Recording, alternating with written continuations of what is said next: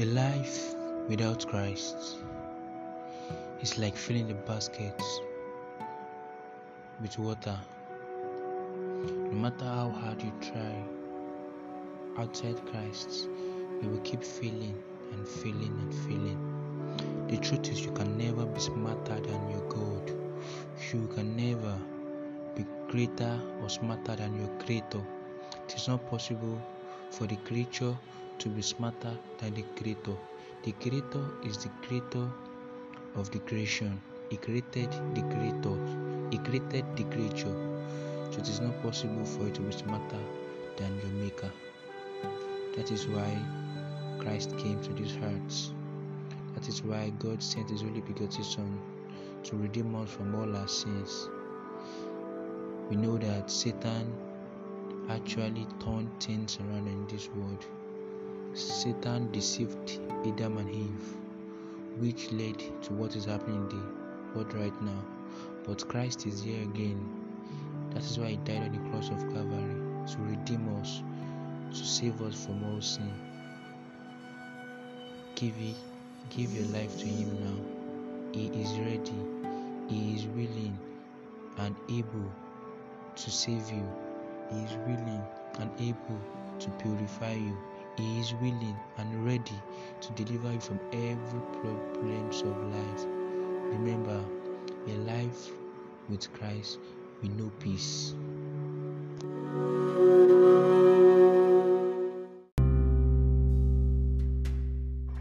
Romans 3:23. It says, "For all have sinned and come short of the glory of the Lord."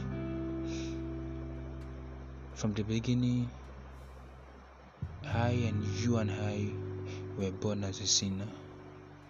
That's the nature of man. The nature of man is to sin. That's the nature of man. The nature of man is to commit crimes, is to think and to act like a sinner, because sin is our nature. And because sin is our nature, we are expected to sin because it is our nature. But we should always ask ourselves, why is it that I find myself in sin? Why is it that I find it so difficult to stop sinning? The truth is, you can't do it with your physical knowledge. It is not possible at all. You can't do it with your physical knowledge. You can't do it with your academic insight. No, that's not possible.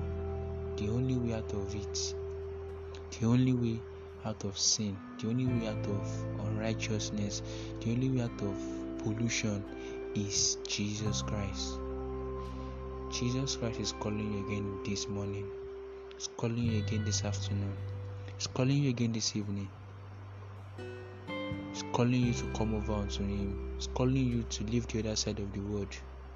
He's calling you to abandon Satan. He's calling you to depart, to divide yourself from sin. I know it is not easy. This world is sweet, fine. There's a lot of temptation. There's a lot of enjoyment. Fine, it's normal. We're in the world. But there's something, and there's somewhere greater than this earthly enjoyment. There's somewhere greater than this world. There's somewhere greater than this earth, which is heaven. And the only way to heaven is through Jesus Christ. The only way to heaven is by accepting Him as your Lord and Savior. Tomorrow might be too late. I don't know when I will die. You don't know when you will die.